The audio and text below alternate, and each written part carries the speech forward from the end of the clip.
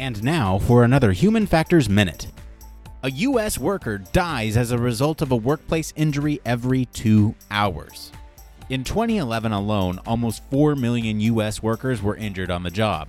While the workers' compensation system was designed to provide financial support to those injured at work, many injuries are not the result of the employer's work practices, but rather other entities.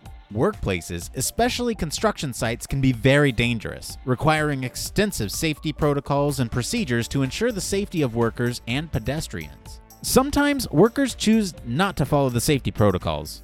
OSHA's commonly cited General Duty Clause requires that employers provide a workplace that is free from recognized hazards. However, the next paragraph in the code is often forgotten.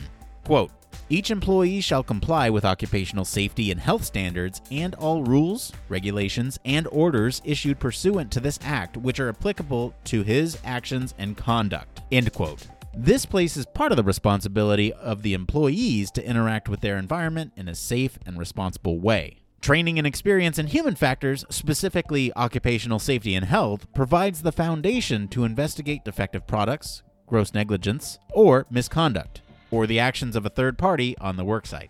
This has been another Human Factors Minute.